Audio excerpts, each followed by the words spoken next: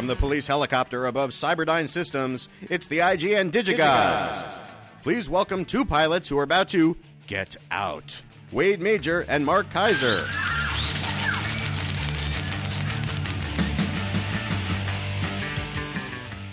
What an awesome intro. Cyberdyne's always welcome. Corey?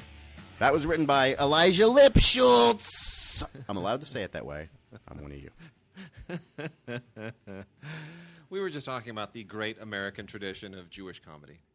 Yes, you know what? It's a comedy based on the fact that we're constantly Hard on yourselves? hard on ourselves. Yeah. That's the best way to put it. You know, I was reading a great interview with Woody Allen, which our friend Mark Sanderson had sent to me, where Woody just kind of goes on about how he's never made a great film and never will because he's too middle class and too lazy. And when people like Steven Spielberg and Scorsese will work on a scene for hours and hours and hours, he just wants to go home and have dinner. He just wants to call it a day. He never goes, no, we need to get that scene till it's amazing. He says, I'm not a perfectionist. It's middle class enough, and it's good enough, and I just want to go home and have a walk with my wife and take the weekend off. And watch the Knicks? And watch the Knicks. He says, because movie making is not my end-all, be-all. The thing is... Of course this is end-all, be-all. That's all he's done. He says it's a pleasurable occupation. You could do worse in life. But it's fascinating. How much of this stuff do you think he really believes? And I think how he much believes it all. I think he really believes it all. He never goes back and sees any of his films once he's made them. He just enjoys making them. No, but does he realize that he is one of the great American masters of all time? No. He doesn't. He looks at Kurosawa as great. He looks at David Lean and Bergman and these guys who just will sit there obsessively. He talked about how he's not crazy enough to be a great director, and the beauty of that, I think, is not just the humility and the self-deprecation of it, but the fact that once you become too aware of your own greatness and what it is that makes you great, that's when you cease to be great, because then you sort of try to tap it. With him, it's just second nature. He's just doing what he does, and to him, he doesn't even realize that it's so instinctual with him, which is wonderful. He's in a groove, and he just not every film is great, but good grief, he makes a movie a year. Well, that's why you wonder whether maybe if he made a movie every 2 years, each one would be better. Yeah, Match Point is the one that he thinks is his best. I have a feeling if you ask him that question tomorrow, he'll give you another movie. Honestly, yeah, he might. But you know what? If you look at Woody Allen's movies, I mean, certainly Manhattan is just a wondrous piece of work. But the ones that I really think stand the test of time the best are the ones from that 80s period. Oh, yeah, Crimes and Misdemeanors, Husbands and Wives, kind of overlooked. Hannah and Her Sisters. And come on, let's give it up for Broadway Danny Rose and Zelig. Sure. Zelig. Star Wars? Zelig. Star Wars. You didn't do Star Wars? I think he did. Maybe he did. Yeah. Come on, Marvel. Give him a film. Come on, Marvel. Give him a film. Obi-Wan Bernstein. Oh, please, Marvel. Give him a film. Ant-Man 2. Whoever you want. Luke Skywalker. Plastic Man. We talked about Plastic Man last week. Plastic Man. Give Woody Allen Plastic Man. That's right. Give Woody Allen Plastic Man. Star Wars would have been great, wouldn't it? No. Well, it couldn't be any worse than the last one. Skywalker would have been great. See, you're taking it. I'm running with it. Quit while you're behind. All right. So, let's... I have more food for you, by the way. Last week, guess what? You remember what I had last week for you? No. I had a 4-layer red velvet cake. Oh, that's right. That's right. It was a really good layer cake. I gave it... What did I rate it? I rated it like a 7.5. 7.5. Did I really? Out of 10, yes. I was in a very giving mood. You were. Well, okay. What I had this week is not as exciting. But actually, the only reason I'm letting you have it is because I made it like 3 weeks ago, and it's been in my freezer, and I want to get rid of them after. I want to get rid of it. Shall I? Do you want to go get it while I do a quick lead off? Yes. Talk about something I wouldn't care about, like Kidvid crap. I will talk about... I'll go to the MHZ line, and I have been informed by the people at MHZ, it is not megahertz networks. It is MHZ networks. So that is mhznetworks.com. I think it's just so that people go to the right website, too. Anyway, mhznetworks.com has another round of really, really great European shows. They mine European television. They mine the globe for great shows from in foreign languages primarily. And we've got Kabul Kitchen Season 1. Pretty courageous show. It takes place in Afghanistan during the U.S. war there in 2005. It's a brownie. Ooh, yummy brownie. And it's basically this place in Kabul in Afghanistan, which is like it's sort of like Rick's in Casablanca, right?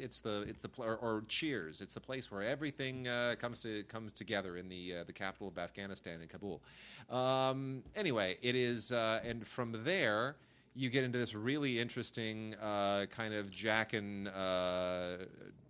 Sam and Diane. Jack and Diane. There, I've listened to too much John Mellencamp. Sam and Diane kind of deal, where this woman named Sophie, this aid worker, suddenly shows up, and they haven't seen each other for 20 years.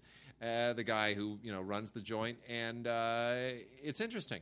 The directions that it goes, the way that it integrates all of the political machinations that are going on in Afghanistan at the time, it is completely unhinged. It is really cool, and it's just a completely unusual show. It's like nothing I've ever seen. Kabul Kitchen season 1, and also The Churchman season 1. Man, there are just so many really, really interesting shows that they pick up.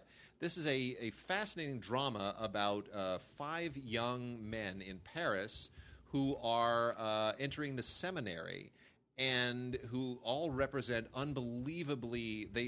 They're not like nice kids. They're really. They all just come from completely different backgrounds, and it's about the chemistry and the conflicts within themselves, and it's just it's completely fascinating, and it's one of the few shows I've seen where religion is not the point. Religion is kind of the backdrop, but it's really about these guys and their life struggles. It's just absolutely fascinating. The legacy comes from the people who did The Killing and Borgen, and Borgen is, of course, absolutely great.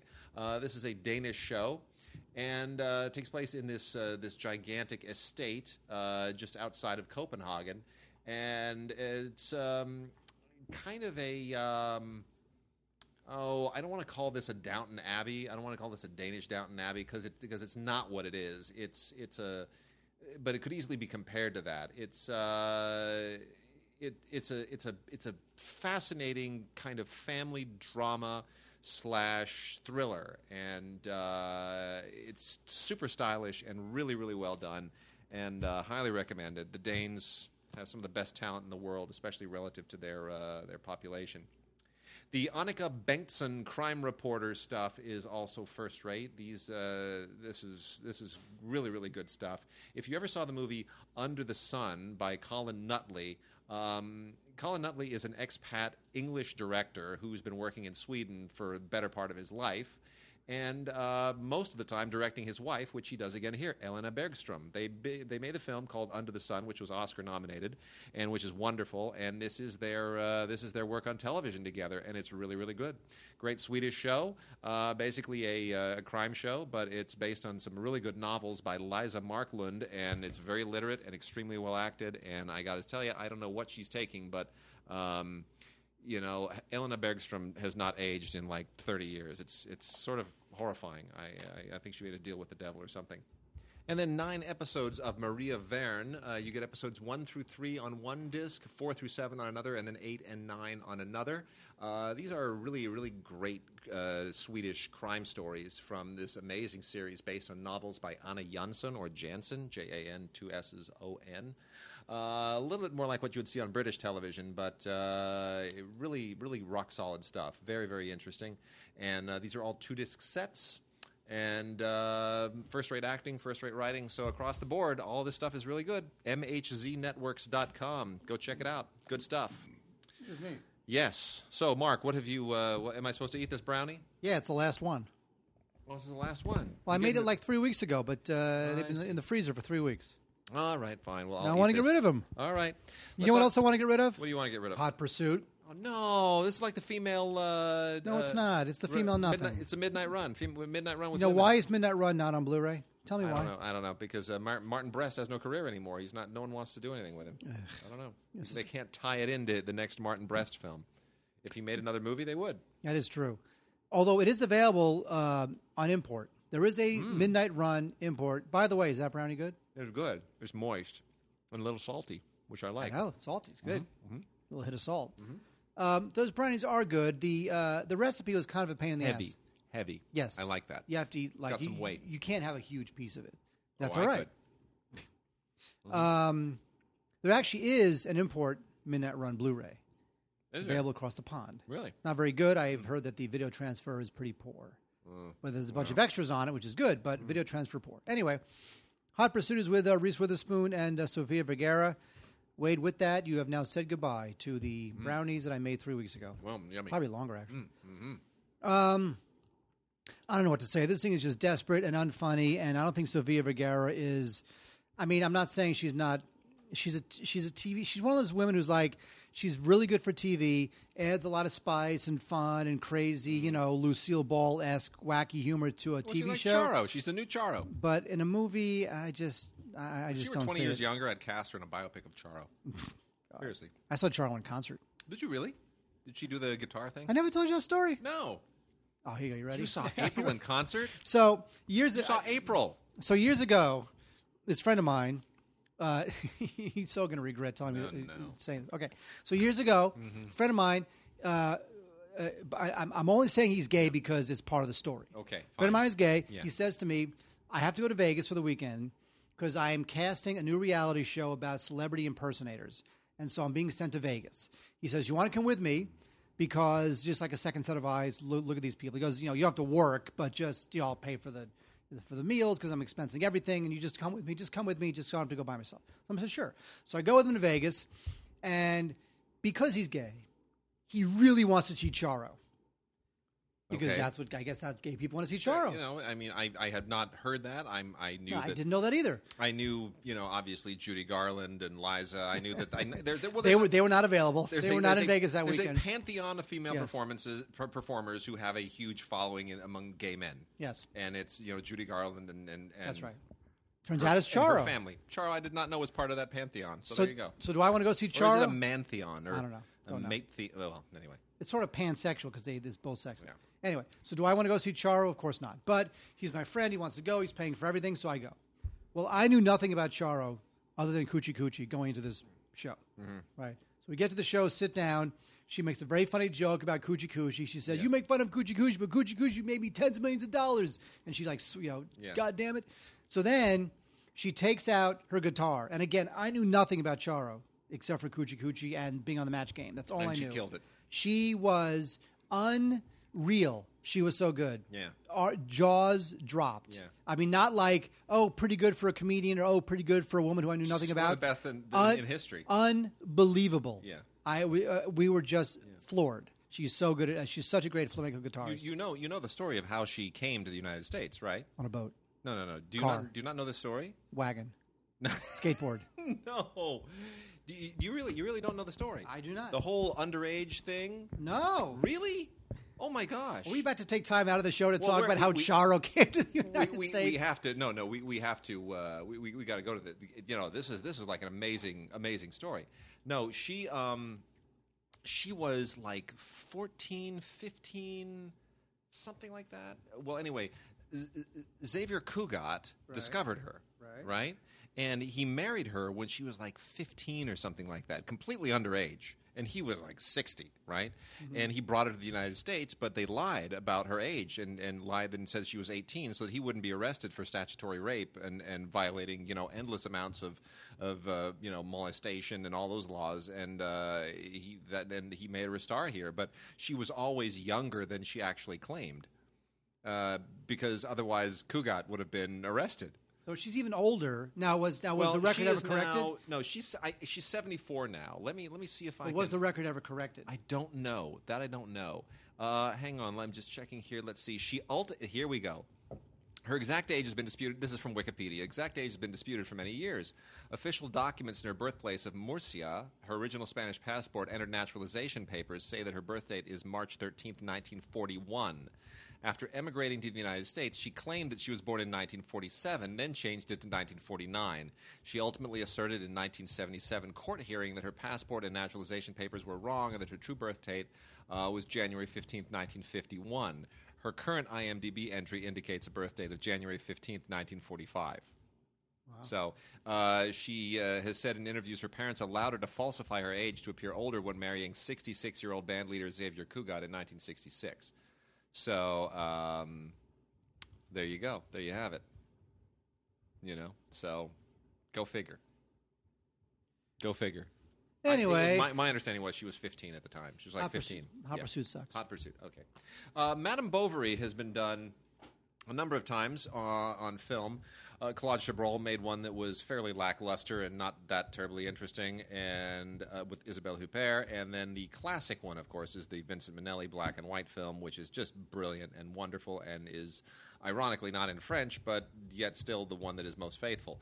This most recent one, starring Mia Wasikowska, or Wasikowska, or Wasikowska, however you want to pronounce it, depending on how Polish you are.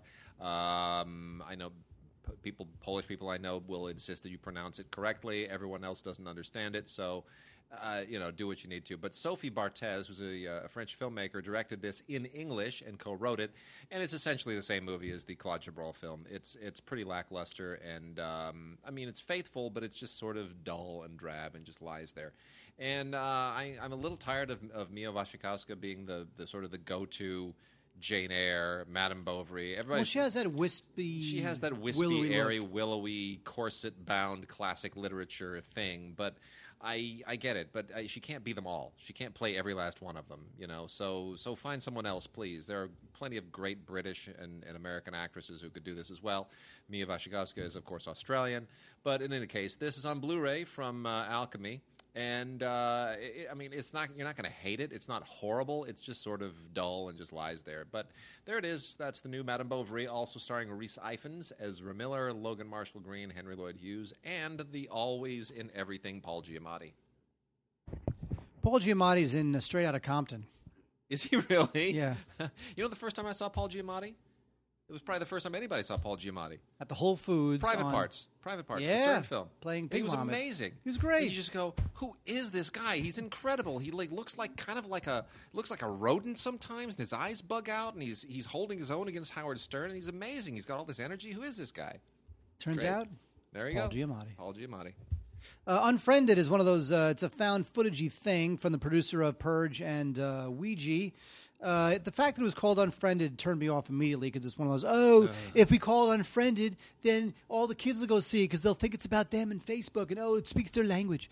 So all that predetermined prejudice aside, the film isn't terrible. It's not terrible. It's kind of engrossing. Yeah. There are clever moments to it. It's got a couple good scares that aren't like, boo, pop out of the closet type scares. So... I have to say that I would like to see this director, Leo, whatever his name is, I can't pronounce it right. I'd like to see him do something else besides this kind of crap, but I have to say that I was expecting a lot worse with Unfriended, and it turns out that I got a pretty decent, okay, acceptable kind of B-movie-ish, ghost story. So... and it also speaks out against cyberbullying, and that's a good thing. All right. There you go. Unfriended. Nice. If you must. Good. I hear it's interestingly shot. That's what I've heard. Well, it's all on computers. Yeah, it's great. Wonderful. Very cinematic, that. Alan Rickman stars in, or co-stars in, co-wrote, and directed A Little Chaos, and it's good. This film did not get an awful lot of love. I don't know why. I thought it should have. It's a totally respectable film, really well made. The idea here, it's kind of a period Renaissance era feminist homage, and it stars Kate Winslet as this amazing landscape designer who is responsible for basically designing and building the gardens in the court of King Louis XIV, played by Alan Rickman. And, she, of course, to be a woman in the court of King Henry XIV and to do that kind of a man's job required a woman of unbelievable skill and politics and bravado and all that stuff. And it's great. And, of course, it has to have a romance, and the romance has to be our guy of the moment, who is in everything as the guy of the moment, Belgian actor Matthias Schoenaerts. He's like the guy now. Oh, my God. You're kidding? Belgian actor Matthias Schoenaerts? Yes, the bullhead dude. Oh, yeah. Belgian actress Matthias Schoenaerts. He's in everything. Oh, I like that movie, Everything. It was a good movie. Yeah. Okay. He's in everything. He is. He's you mean Belgian actor Matthias Schoenaerts is in everything? Well, no one can pronounce his name, but he's in everything. You know it. He's the new guy. He's the go-to guy. He'll be a Bond villain the next James Bond. He will, won't he? After Idris Elba is named as the next James Bond, he'll be the new Bond villain. It's like if you're an actor who can speak English and you have an accent, you will be a Bond villain. You will. That's it. That's all there is to it. It's just how it goes. And then there's on DVD is Blackbird, which is Monique has been allegedly blackballed. You know this, right? Yes. Because of her behavior after winning an Oscar or something. No, because she wouldn't play the game or something like that. Well, no, there was a story about how she wouldn't play the game during Oscar time. She wouldn't do the right interviews. She wouldn't do the right interviews. She wouldn't lobby. She wouldn't play the gracious, magnanimous Oscar baiting. She didn't sort of toe the line or whatever. Correct. Well, you know what? She won an Oscar. Lay off her. And she deserved it. I hate to say that. God, it's crazy to think that. She was great in the movie. She's fantastic. Well, anyway, she gets some work. She got some work in this, along with somebody else who's been a pariah from time to time, Isaiah Washington, who I think is also a great actor. This is an interesting film with and another young actor in this who's really good, Julian Walker. The film is Blackbird, directed by Patrick Ian Polk, who I've also never heard of, but who's also very, very good. Anyway, Julian Walker is this kid. Isaiah Washington plays his father, and Monique plays his mom, and so they're basically supporting this kid, Julian Walker, who just radiates in this film, and who's got a real future ahead of him. He's just this really, really solid kid who's just trying to deal with really inclement circumstances in his life, especially his mom, Monique. She's completely unhinged. And he's just trying to hang on. He's just trying to hold it all together. And it's a great kind of an interior coming of age film, very very sensitively written and extremely well acted. And I say, look out for this kid, Julian Walker. He's got a real future. Wait, do you know who else has a real future? Yeah, Tom Hardy. I know, right? Gluh. He's the man. Gluh. Totally the man. I love him. He is just the best. I can watch that guy. He's becoming one of my all-time favorites. I just think that guy is just so powerful, so riveting, so intense. He's great. He even makes a movie like Child 44 seem almost watchable. Bad? Yeah, you know what it is? It's this weird like relic of the Cold War where, Hardy and Gary Oldman and Noomi Rapace, they play the Russians.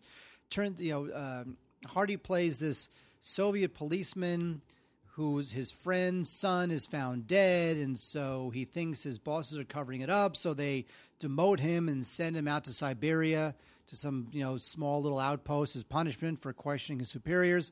And then it turns out maybe there's a serial killer on the loose. So, I guess it just seems like it's everybody's got Russian accents, which is weird. The movie's kind of gloomy. It doesn't necessarily really come together as a mystery. Not really that captivating. It just feels kind of like a slog. It's kind of, it's kind of well shot. It's got that kind of gray Soviet atmospheric kind of cinematography, which I guess is kind of nice. But by the time it gets going as a thriller, it's just too late. It just really feels like almost feels like an episode of a Cinemax show or something, like some cable drama. So it was a novel to begin with. I'm sure the novel was terrific, at least good enough to make a movie out of it. But I would pass on Child 44 unless you love Tom Hardy, which I do. But and also Gary Oldman. I also love Gary Oldman. Who doesn't? I love Gary Oldman more as he's gotten older. So, Northman, a Viking saga. Wouldn't that be funny if it were called Northman, a hillbilly saga? That'd be Southman. No, but wouldn't that be funny? It'd throw people. Northman, a Roman saga. Northman, a Chinese saga. What else is it going to be other than the Viking saga? Are you kidding me? Well, they want just in case. The thing is, it's not even a saga. Sagas are like the ancient Norse literature where it's sort of like the Iliad and the Odyssey. They're epic. Things happen. This isn't a saga. All these things that call themselves sagas. This is part of that whole new kind of what I call pre-apocalyptic. They're all basically post-apocalyptic movies, but they're all set in a medieval past, and there's a ton of these, and they all go straight to video. This thing actually had a little bit of theatrical play a few weeks ago, and as cheesy and poorly acted and ridiculous as it is, it's still fun. It's just a lot of burly, sweaty guys swinging axes and swords and just running people through. And the idea is very simple. There's a bunch of Vikings who get shipwrecked on the coast of Scotland and wind up having to war with Scottish tribes in order to make their way to safety across the land. And along the way, they take the king's daughter captive, and then the king realizes that he has to then kill his own daughter, or else they'll use her as hostage bait. I don't really understand the logic of that, but it's to show them that he's the man and that they can't get even if they have his daughter, he will kill his own daughter to kill them. Anyway, it's just it's basically a lot of pseudo Shakespearean dialogue and then a lot of hacking and that kind of an interlude over and over and over. Written by a couple of guys who are from Austria, directed by Claudio Fa, who's from Switzerland. So these guys really don't have a firm grasp of what English should necessarily sound like, what it's spoken. But you know what? It's fine. For what it is, it's perfectly passable. It is a genre film in every conceivable way, and it's competently pieced together. It's got horses and good effects and the whole deal. So even if it just feels kind of second or third tier, it's not going to bore you. It's got its moments. Oh wait, here we go. It's time for Barely Lethal. Barely Lethal. Yeah. This is a bit of a misfire. From the guy who directed Fanboys, which was also a bit of a misfire. And it stars Haley Steinfeld. And by the way, I have to put it on record that I am glad Haley Steinfeld is kind of carving out a career for herself. I am too. Because I loved her so much in True Grit. I was so happy she was nominated for an Oscar. She held her own against Jeff Bridges. She's in a bit of an awkward phase because she's growing up, and I'm glad she got Pitch Perfect 2, even though she's kind of not right in the role. But she's gonna be great. I mean, she's gonna sort of settle into her adult persona very, very soon, and she's gonna be great at it. That is the hope. Well, until then, we have Barely Lethal, in which she plays a special ops agent who is tired of being a teenage special ops agent, so she fakes her own death, and she enrolls in an American high school. And oh my God, if you think being an international spy is treacherous, try going to high school. Not impressed.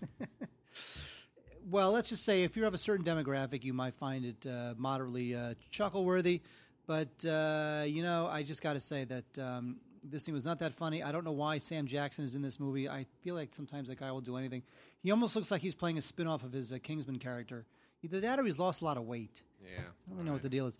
But so it's not quite good enough to be like a huge, insane gonzo action movie. It's not smart enough to be like a Mean Girls type, like postmodern teen movie. It's a little kind of like in the middle. So I wish it had been either a little more distinctive stylistically.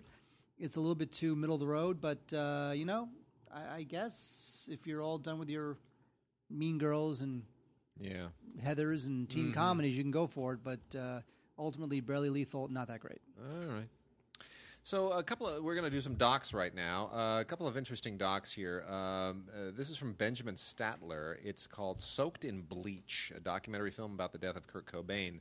I don't quite know what to make of this because obviously I am not. I'd love to get sort of some alternate views on this. This is very much one-sided, but this is looking into the death of Kurt Cobain through the investigation of Tom Grant. And Tom Grant is this former detective who was hired by Courtney Love to try to find Kurt Cobain, and basically and then just a few days later he turned up dead in what everyone has always believed was a suicide. Anyway, so the thing here is this gets into all kinds of questions and retraces and recreations of that particular fateful week, and it tries to. It certainly seems to suggest, in many ways, that there may have been more to his death than there was. No. Here's the problem. Yeah. There is a very small, very rabid, very Conspiracy misguided. theory, yeah. Yes. There's a guy in Seattle named Richard Lee. Yeah. And Richard Lee is the main conspiracy theorist saying that Kurt Cobain was murdered.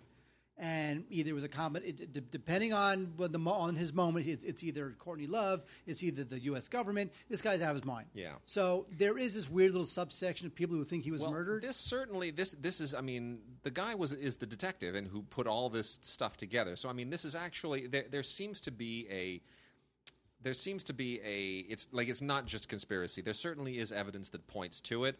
But again, I'd love to hear somebody else from the other side go, no, this is not.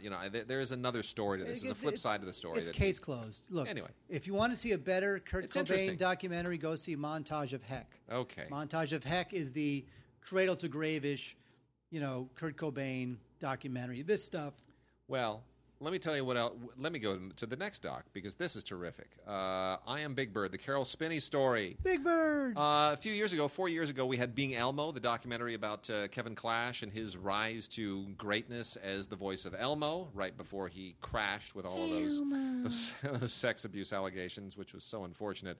But interviewed in that doc was Carol Spinney, who is basically the only guy who's ever been Big Bird. He has an understudy who's been doing Big Bird for the last, decade or so as well, but it's still basically Carol Spinney. And what an amazing story this is, because Spinney he's sort of the anti-puppeteer of the original puppeteering pioneers of the Muppets and Sesame Street. He's not like Jim Henson and Frank Oz, who even talks about in the film as being larger than life and really energetic, and he was like the introvert. But he's the guy that basically created Big Bird and gave him life, and it's amazing when you see how Big Bird actually works. It's like being in a submarine, like a one-man submarine, all the stuff inside to make the mouth go and the arms and the whole thing. There's like a whole, in a monitor, there's all this junk inside Big Bird. And it's like Big Bird ate a man, and then the man now makes Big Bird talk. But what a great doc this is. For like almost 50 years, Carol Spinney has been Big Bird, and it's a wonderful life story, a wonderful story of success and triumph and failure and sadness and love and rediscovery of love, and it's a magnificent story. One of the most beautiful documentaries I've seen all year, and I highly recommend it to anybody who wants to see this. It's really, really beautiful. And by the way, Carol Spinney is also Oscar. Not as famous for doing Oscar, obviously, because Big Bird is so iconic. But you even get into the Big Bird movie, remember? Remember the Big Bird movie? Big Bird movie was great. Yeah. Catch That Bird or whatever it was. Yeah. Yeah. It's a lovely doc. So I Am Big Bird, the Carol Spinney story. That's Carol, 1 R and 2 L's, Spinney with 2 N's. How many J's are in it? That's a trick question. That's what I'm talking about. That's what I mean. Anyway, from the good folks at Eclipse, which of course is Criterion's like their offshoot line. Not the major films, but they tend to release multi DVD or Blu-ray sets of major filmmakers doing kind of smaller works. We have Agnes Varda in California. I love Agnes Varda. She's like, you know what? Sometimes I think I like Agnes Varda films more than some of the other French New Wave folks. They're wonderful. Cleo from 5 to 7 is like my favorite. Fantastic. It's like my favorite New Wave French New Wave film. It is. Gleaners and I. Come on. But because she's not trying too hard. I know. Everybody Godard is like. Godard is trying so hard to just be. They're so aggressive. I mean, my favorite is 400 Blows, but I know what you mean. But 400 Blows. That's like that was coming from a deeper place. But like when I hate to say this is gonna be like blasphemy. Yeah. When I watch like Jules and Jim.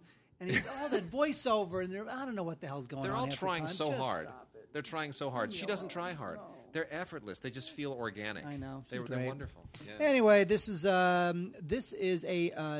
multi-DVD set called Agnes Varda in California. Now, Agnes Varda, her career began in the 50s, but she spent a bunch of time in the States, specifically California, where she was very much inspired by the politics and the culture of the time and the music and whatnot. So she created a bunch of movies. These are mostly in the 60s that took place in California. Uncle Yanko, Black Panthers, which is all about Huey Newton, Murmurs, Documentor, and my favorite called Lions, Love, and Lies. I like that one a lot. It's a little freeform, but it's about this low-budget filmmaker. She's trying to make her art film opus. The money drops out, so she decides to try to end her life. And it really goes into some crazy free-form documentary, fiction, nonfiction areas. That's completely fascinating, especially when you look at the new wave filmmakers at the time and how they were mixing genres and mixing, and just voiceovers versus the way they use music and the way they use visuals juxtaposed to the audio, which is really experimental stuff back then.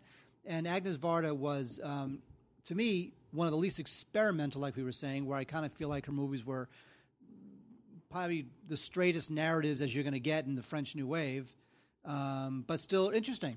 So I would definitely check out Agnes Varda in California. It's got the 5 films, and it's good stuff. Nice. All right, we're going to go into classic movies now. I'm going to talk about some of the new Studio Classics line from Kino. Mark will knock out some Warners, and then I'll do some DVD-Rs, and we'll see where that takes us. I think we may be able to get to some other stuff. New from the Studio Classics line through Kino. A bunch of interesting Blu-rays. Stuff, I mean, good stuff, weird stuff, curious stuff. This one is on the curious line. This is from MGM, and via 20th Century Fox, via Kino. A 1957 creature feature that I have never seen previously called The Monster That Challenged the World. Not the monster that destroyed the world or ate the world or stomped on the world or invaded the world. The monster that challenged the world. And it's fascinating because the monster arrives in the world and says to everyone in humanity, "I'll bet you can't eat that hot dog." And is that what the monster says? Well, yes, and then then everyone eats the hot dog, and then the monster says, "I'll bet you can't pat your stomach and tap your toe at the same time." Wow! And every challenge that the monster issues, everyone answers. It's really amazing that we can meet every challenge that is issued us by the monster. Who comes up with the title, "The Monster That Challenged the World"? What kind of title is that? It sounds like Corman-esque almost. Challenged? It's like B-movie 50s Corman-esque. But challenged. Challenged isn't a cinematic concept. It's not very action oriented. It doesn't feel ridiculous. Exactly. Anyway, it's a ridiculous creature feature. It's thoroughly insane. It's stupid and low budget, but it's got Hans Conried in it, which counts for something. He's like kind of a B-level star from the era, and why not? Arthur Gardner directed it. It's a curious creature feature from an area with way too many of them.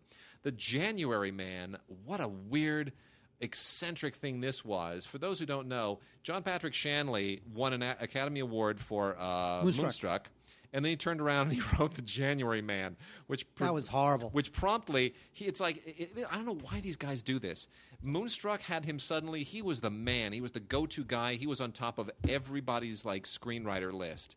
And then he did The January Man, and they just crossed his name right off. Yeah, but you know what, though? I'm sorry. Joe versus the Volcano is funny. It's hilarious. That movie, he got really crapped on for that movie. He did, but that it's movie's great. Funny. Anyway, The January Man stars Kevin Kline along with Susan Sarandon and Harvey Keitel and Rod Steiger and Danny Aiello, and it's a great cast, but it's just silly. It just makes absolutely no sense, and it's Kevin Kline going way over the top with the persona that he had in Fish Called Wanda, basically doing that same shtick, but to the umpth degree. Pat O'Connor, who had a pretty decent career, did Circle of Friends, among a few other films. I reviewed this movie. You realize did you review January Man? When was this movie? What a mess. When did this movie come out? Oh, geez, 89. I reviewed it. Yep, 89. That's how long I've been reviewing movies. Wow. I reviewed that movie. It was probably for Entertainment Today. Could have been.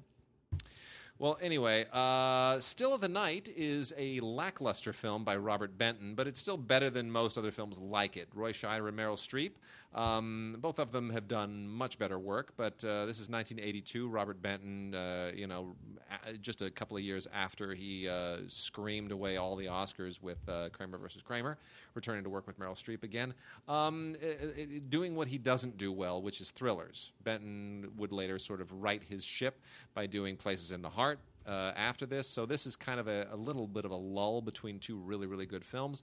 But you know what? You could do better with a thriller than Meryl Streep. You could do worse, I should say, than with Roy Scheider and Meryl Streep. So, back to the B-movie thing. This is a B-plus film, War Gods of the Deep. This has been out many times.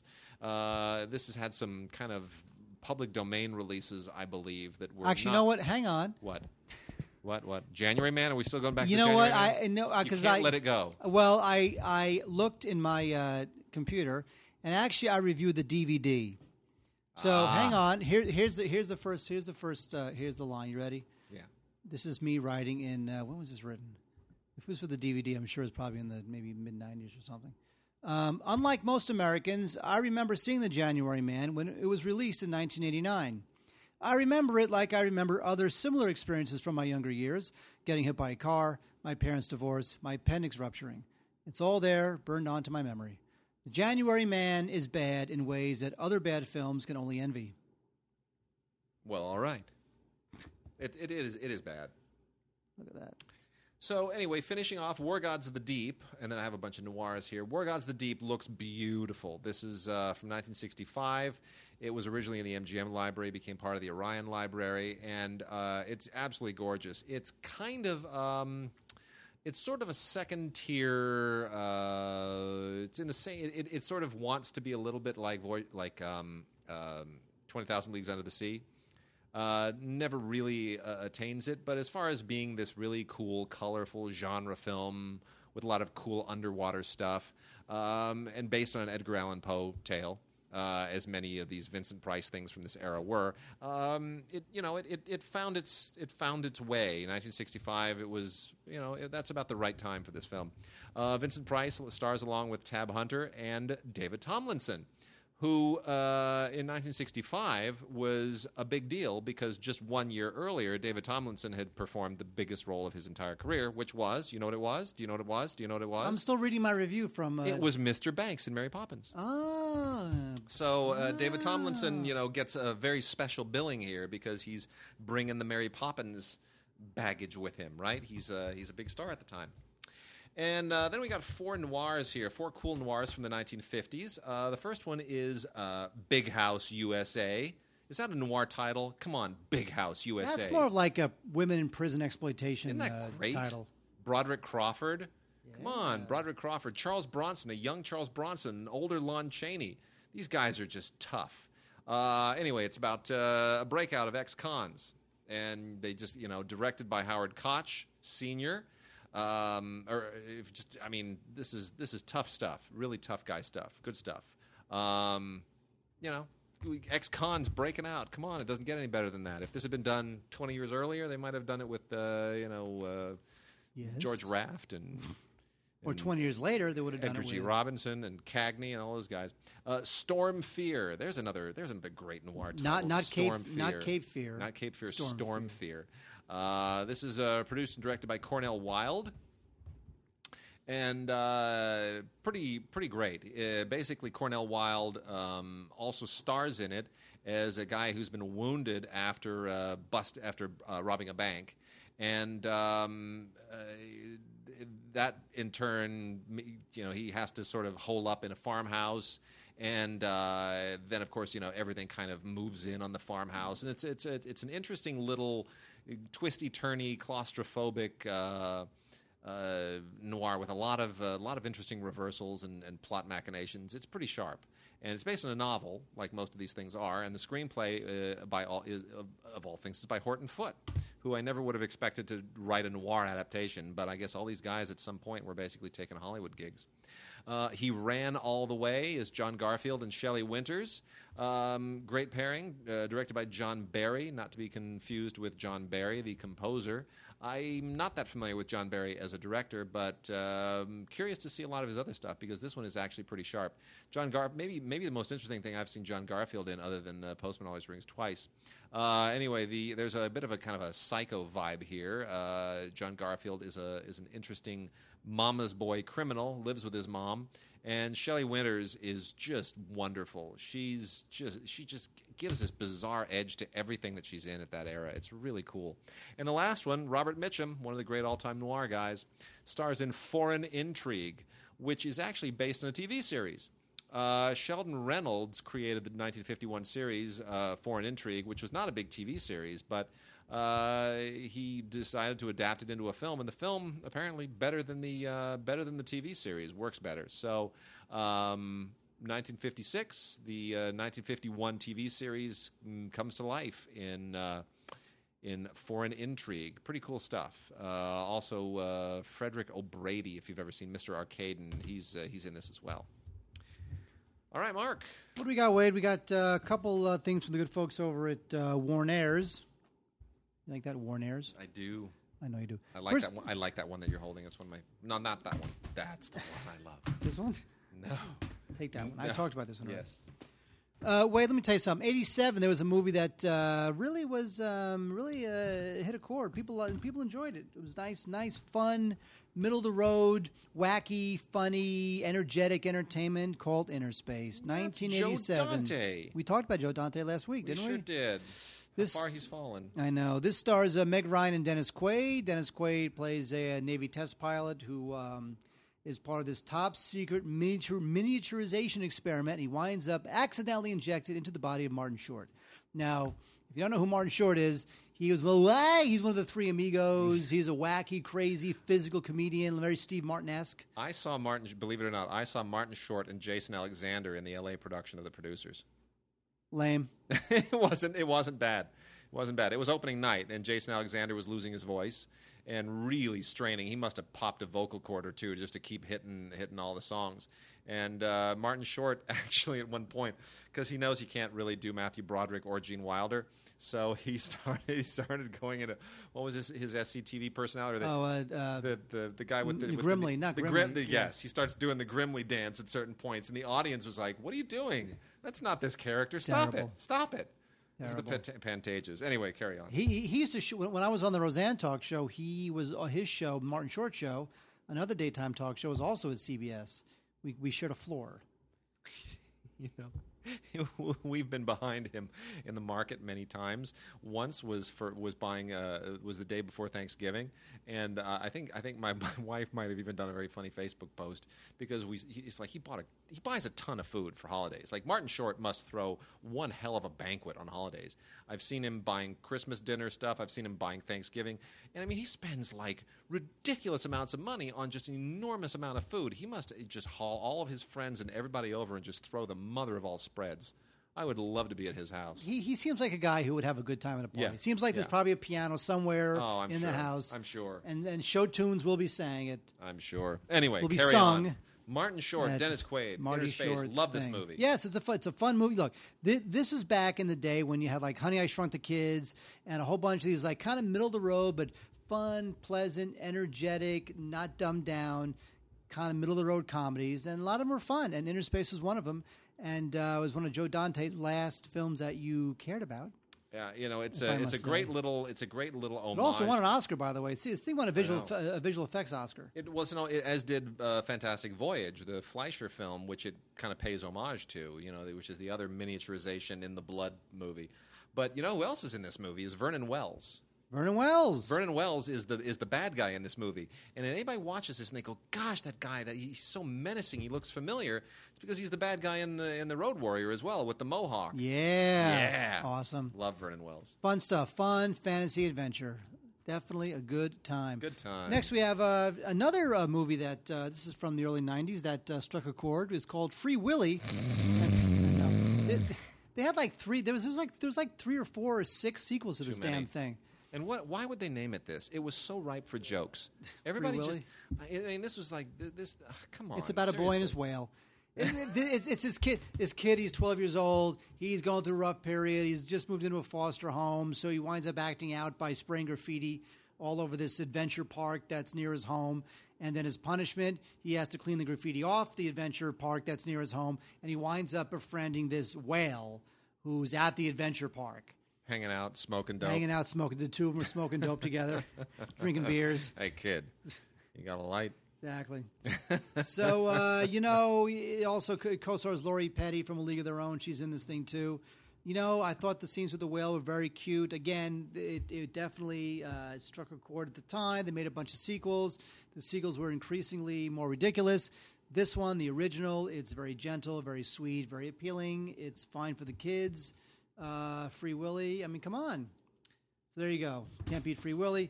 The last of the bunch, which is to say also the least of the bunch, is a movie called Blast from the Past from 1999. It's about a scientist and his wife, and they move into a bomb shelter because they think World War III is about to start. And it's with Brendan Fraser and Christopher Walken and Alicia Silverstone. And I guess, you know what? It was directed by Hugh Wilson for some reason.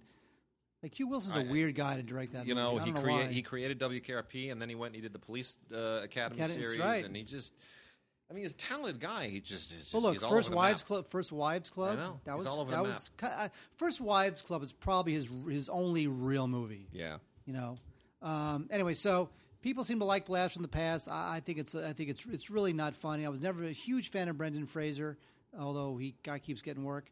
Actually, you know, Brendan Fraser starred in an Oscar-winning Best Picture. Did he? Oh, of course he did. Yes, that's right. Crash. Isn't that crazy? Yeah. Brendan Fraser. Yeah. Put that out there. Brendan Fraser I know. starred in an Oscar-winning Best Picture. Yep. Well, I mean, he didn't. He was. It was an ensemble. Let's not make it sound like it's a Brendan Fraser movie. And he's really good in it. You know. You love that movie. I do. I hate that movie. I do. I know everybody else does, but I called it. You were in the room. Everybody's like, "Oh, it's going to be Brokeback Mountain." I was like, "Nope." And the winner is Crash. Because the winner is Crash. Yeah, because all the actors went for Crash. Of course. That was when SAG started flexing its muscle, and the SAG Awards became the barometer. So let me go. I'm going to go through some DVD-Rs real quickly from Fox and from Warner Brothers. Fox has 3 westerns, and then this thing, The Games, which is from 1969. Oh, such weird movies between 1969 and 71. It's a weird era.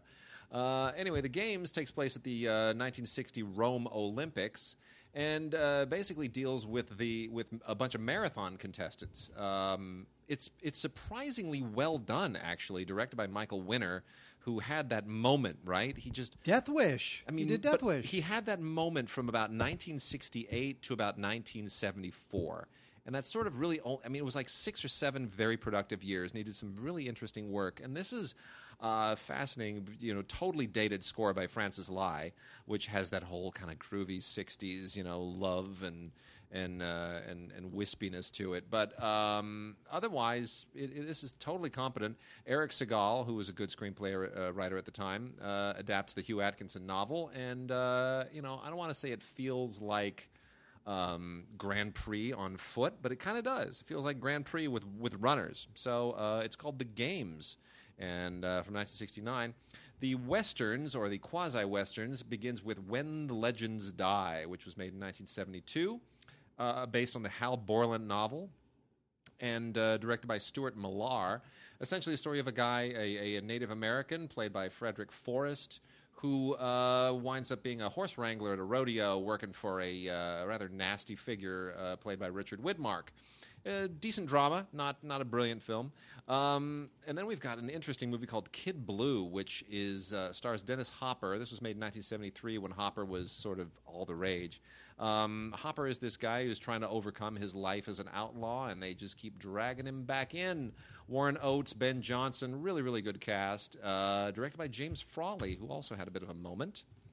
The Culpeper Cattle Company is actually quite good. I'd seen this before, and it's better than I remember. This is also from 1972, directed by Dick Richards, who had next to no career, and stars Gary Grimes and Louis Skew and Bo Hopkins and Jeffrey Lewis. Jeffrey Lewis, another. All these are kind of workman-like guys, journeymen. But it's essentially about a cattle drive, and this 16-year-old kid who is struggling to sort of keep up with all the other guys who are running the cattle drive, and it's quite a thing staging the cattle drive. The horses, then the cows don't exactly take direction very well. Stupid cows. And then a couple from the Warner Archive collection here. Run of the Arrow with Rod Steiger and Brian Keith. Also with Charles Bronson in a small part. This is one of those just legendary Samuel Fuller movies. It's got an amazing score by Victor Young, and it's just classic Samuel Fuller. It's a Western.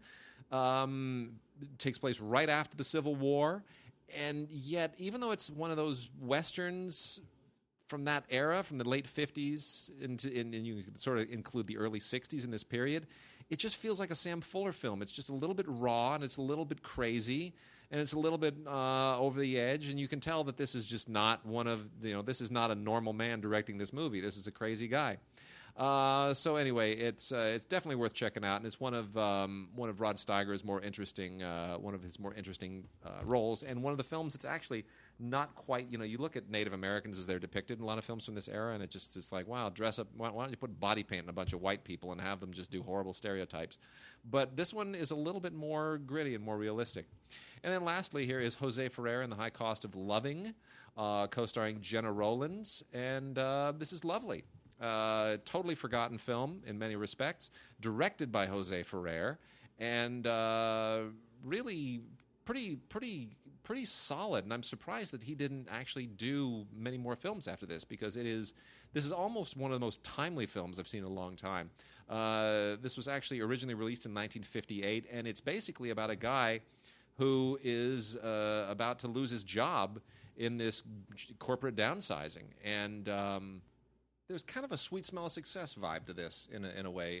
Bad and the Beautiful, all those kinds of films. It feels like it sort of belongs in that same vein. It's funnier. It's more satirical. Not quite as dark, but man, it's awfully smart and it's awfully well written. Interesting story by Rip Van Ronkel and Milo O'Frank Jr.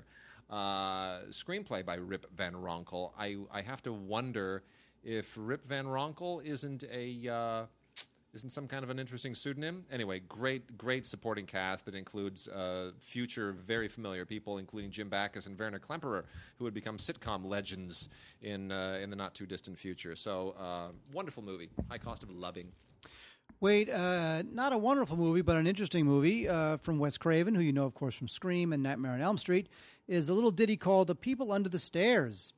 Now, a lot of Wes Craven stuff, maybe not enough of it, but a lot of Wes Craven stuff had a little bit of political messaging kind of buried deep in there.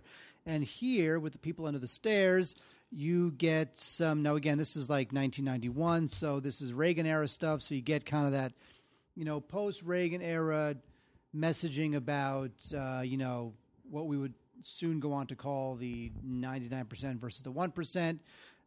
Because here the protagonist is a 13-year-old African-American boy, and he stumbles upon this home, and there's a mysterious couple living in the home, and the kids who live under the stairs. So it's all very horrifying and terrifying and whatnot.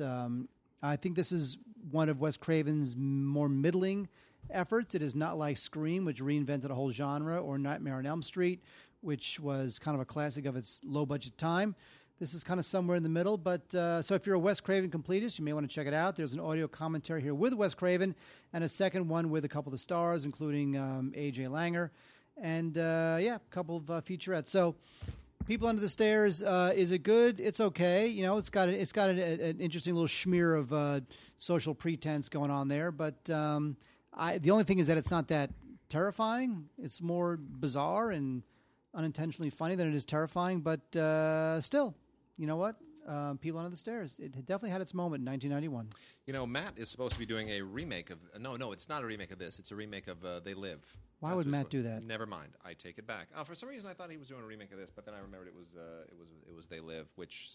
Rowdy Piper, right? I know. Jeez, man. That's Roddy wild. Piper. Sad, speaking of. Anyway, a couple of Criterions this week. Really good ones, both. Blu-ray releases of The French Lieutenant's Woman and Night in the City by Jules Dassin. French Lieutenant's Woman by Carol Rice is one of Meryl Streep's very best performances. This is when she was just in the zone. In 1981, she'd won her... She was between Oscars, right? She was, pre-Sophie's Choice. She's won so many, she's technically always between Oscars. Yeah, she is. Ugh, man. What a gifted woman. Anyway, French Lieutenant's Woman, just absolutely beautiful. Co-starring Jeremy Irons, right when he was becoming a big deal. It's such an amazing, just fantastic. The script by Harold Pinter. It's such a beautiful period recreation. Shot by Freddie Francis. It's just so wonderful. The score, everything about this is just so lush. I wish there were more movies like this. And I can't believe it's 1981. It's been 34 years since this movie was released. It's incredible. Tons of extras. Fantastic restoration here, along with new interviews with both Jeremy Irons and Meryl Streep, along with the editor and Carl Davis, the legendary composer who wrote the score. New interview with film scholar Ian Christie about the film, and an episode of The South Bank Show from 1981 with Carol Rice and John Fowles, who wrote the novel, and, of course, Harold Pinter. Speaking of The South Bank Show, why don't they release, and this is a rhetorical question because I know you have no clue what I'm talking about, why don't they release more episodes of The South Bank Show? Oh, I love The South Bank Show. You have no idea wow. Because The South Bank Show is an amazing British interview show. It's the greatest. Some of the episodes are great. There's one so with David good. Lean and Robert Bolt, which I would kill to have on DVD. Kill. I've got it on VHS. I wouldn't. I would maim. I know you would. I wouldn't kill. I'd maim for that show. And wow. Jules Dassin's Night in the City. Look at the great artwork they got for this.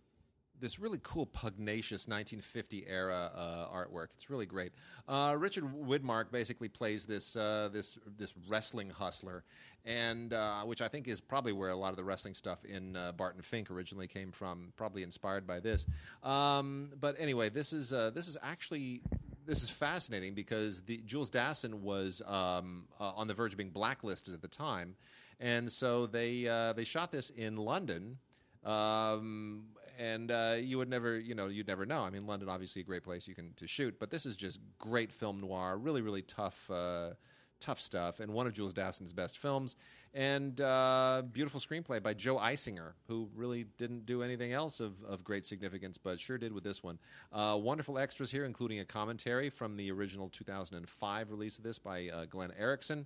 You get a 2005 Jules Dassin interview, as well as a 1972 interview, and then a comparison between the British and American scores for the film, which were different. So it's just great. You get the complete 101-minute British version of the film and the 95-minute American version of the film, and it is fantastic. It just doesn't get better.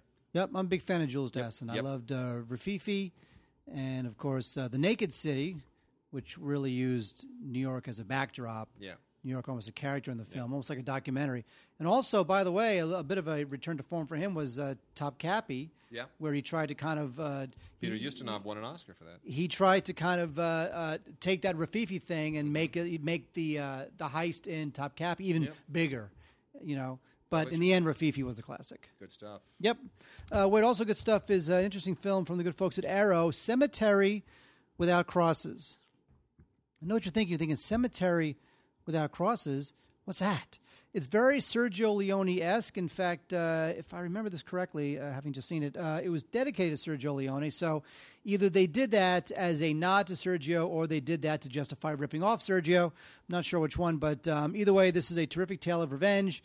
And, if you're a fan of this kind of genre, you got to love it. Opens with a really intense lynching.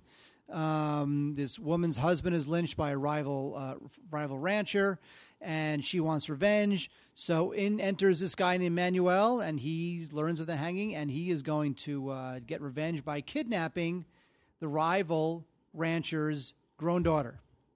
And I won't tell you anything more, because even though this film was kind of forgotten, and it isn't really the most popular of this sort of film, I do think it's an interesting genre blend. It's got a little bit of giallo in it, a little bit of Sergio Leone in it. I just think it's an interesting little kind of a curio. So I would definitely check out Cemetery Without Crosses if you're a fan of Sergio Leone and that kind of cinema. All righty. And let's wrap things out with just a few TV titles. The Dove Keepers, not something that I would recommend anybody run out really quickly to. Are you okay? Hi, Wade. You okay? You dropped the mic. I dropped the mic on my pot belly. That's all right. That's okay. As long as it's not a kettle belly. My belly is quite padded now, thanks to the red velvet cake from last week and the brownies from this week. Well, good for you. I'm glad I don't. And I'm having dim sum for dinner tonight. Yeah. Good for you. You don't like dim sum? Not really. I had a bad dim sum experience in Hong Kong. They brought the little dim sum tray cart around, and I thought, well, there's something that I recognize. That looks really good, because we were there. It was 1997, just coming back from the Cannes Film Festival, and doing a little round the world deal. And I had just been eating my share of citrus tarts in France, and this cart comes along, and I look at it and I go, that's a citrus tart, just like in France, and I'm going to eat that. Little did I, of course, I didn't stop to think, why would Hong Kong be making citrus tarts for dim sum? Why would that make sense here? It looked like a citrus tart. I bit right into it and right into raw egg. Well, that's never again. That's not the tart's fault. I don't was not care. what you thought it was going to be. It was disgusting, and I will never have dim sum again. Just saying. Anyway. You got your mind. The Dove Keepers on Blu-ray. This was recently on CBS. And this is an attempt to sort of capitalize on all of the Bible miniseries and the religious miniseries that have been sort of doing pretty good from, what's his name, the game show guy and his wife? Chuck Barris. No. The Bible. Mark Burnett. Yeah, Mark Burnett, and yeah. The one where they cast Obama as the devil? Yes. Is that one? Yeah. Anyway, so this is based on a novel, actually, by Alice Hoffman, and it's essentially about the Masala was a great miniseries years ago with Peter Strauss. Sure. This is about the event of Masala, but through the eyes of a number of women who are journeying there at around the same time.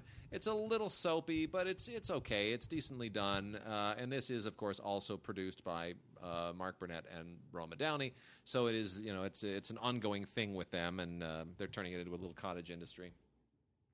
And then B. Arthur in Maude, complete second season, spin-off from All in the Family. Terrific. B. Arthur, never better. Even on the Golden Girls, she wasn't this good. This is 24 episodes from the second season, no extras. But Shout Factory gives us that complete great season, which includes some great guest stars by, like Adrienne Barbeau and Conrad Bain before he went on to Different Strokes. And her future Golden Girls cast member, Rue McClanahan. So there you go. Oh, I loved Maude. It's a great show. It was groundbreaking for the time. It was, totally. The thing is that we can't jolt people the same today way like we could then. Well, you can, but the way you would jolt them would incur the wrath of like 97 special interest groups that would just jump down your throat and you'd be canceled the next day. That's what would happen. That's true. Yeah. So anyway. Wade, what are you doing? Fire. Those? Yes, go ahead. Go ahead. Wade, on the USA Network, there's a show called Dig, and Dig was launched with great fanfare. Too bad it's terrible. So it was launched as a 10-episode thing, limited series, I guess, but obviously they would prefer that it had gone on to greater success, but it has not. I don't know that this thing is getting picked up for a second season. Either way, it stars Jason Isaacs. He's an FBI agent, and he's working in the American Embassy in Jerusalem. And his college-age daughter has died, and he meets this mysterious woman who shows him this big archaeological excavation that might have the incredible historic importance, which I will not tell you because, not that you'll ever see it. But it's just not that exciting. You know what? It sort of goes to that Da Vinci Code thing where it's like, these little discoveries wind up having these like ripples through the centuries as history comes to life and has, it's just not that good. However, I love Anne Heche. I have to say, I do have a thing for Anne Heche. I think she's a terrific actor who's never really gotten the career that she deserved. Maybe because she was a bit of a freak. About 15 years ago. She was a little tough to work with. And she had that weird, like, I'm a lesbian thing, but then I'm not a lesbian. I'm not sure yet. I've changed my mind. I was. I think the issue with that was that people felt like she was doing a lot of things for the sake of publicity, that she was sort of trying to ride the tabloids, and that doesn't necessarily bode well for people who want to be taken seriously as actors. But still, Cinemax has this show called The Nick.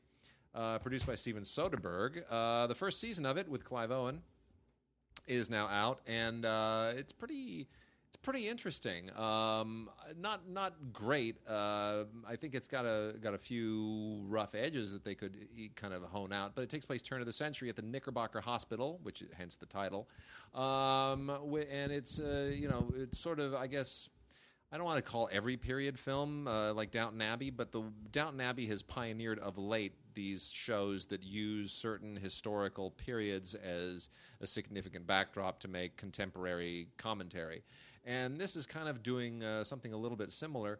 Wonderful cast here. Clive Owen is, this whole the struggle to keep this hospital afloat, much like Downton Abbey is trying to keep the estate afloat. That's sort of the essence of this. But it is well shot. It is really well acted. Some great cast members. And Clive Owen, you just can't get a heavyweight guy to anchor this thing. So that's a sharp show. And then, go ahead, finish that up. Another sharp show is Scandal. Scandal is part of the Shonda Rhimes empire that we talked about last week. This is season 4, and I have to say that at this point, I checked out a little bit this season because I feel like it's getting a little bit too ridiculously pulpy. It's not that it's jumping the shark, but it's getting on the motor. It's getting on the motorcycle that will rev up, and then the shark will be jumping. Yeah, I hear you. Because it's like what's her name? Yeah. I forgot her name already. Kerry Washington. Yes. You know, she's out of Washington, then the president gets reelected, and then she's back in Washington, and this guy dies, and then it's all this stuff going on. And I feel like it's getting a little pulpy for my taste. I felt that the first couple of seasons had a lot more inspiration, seemed a little more realistic, not as soap opera-y, but people love it.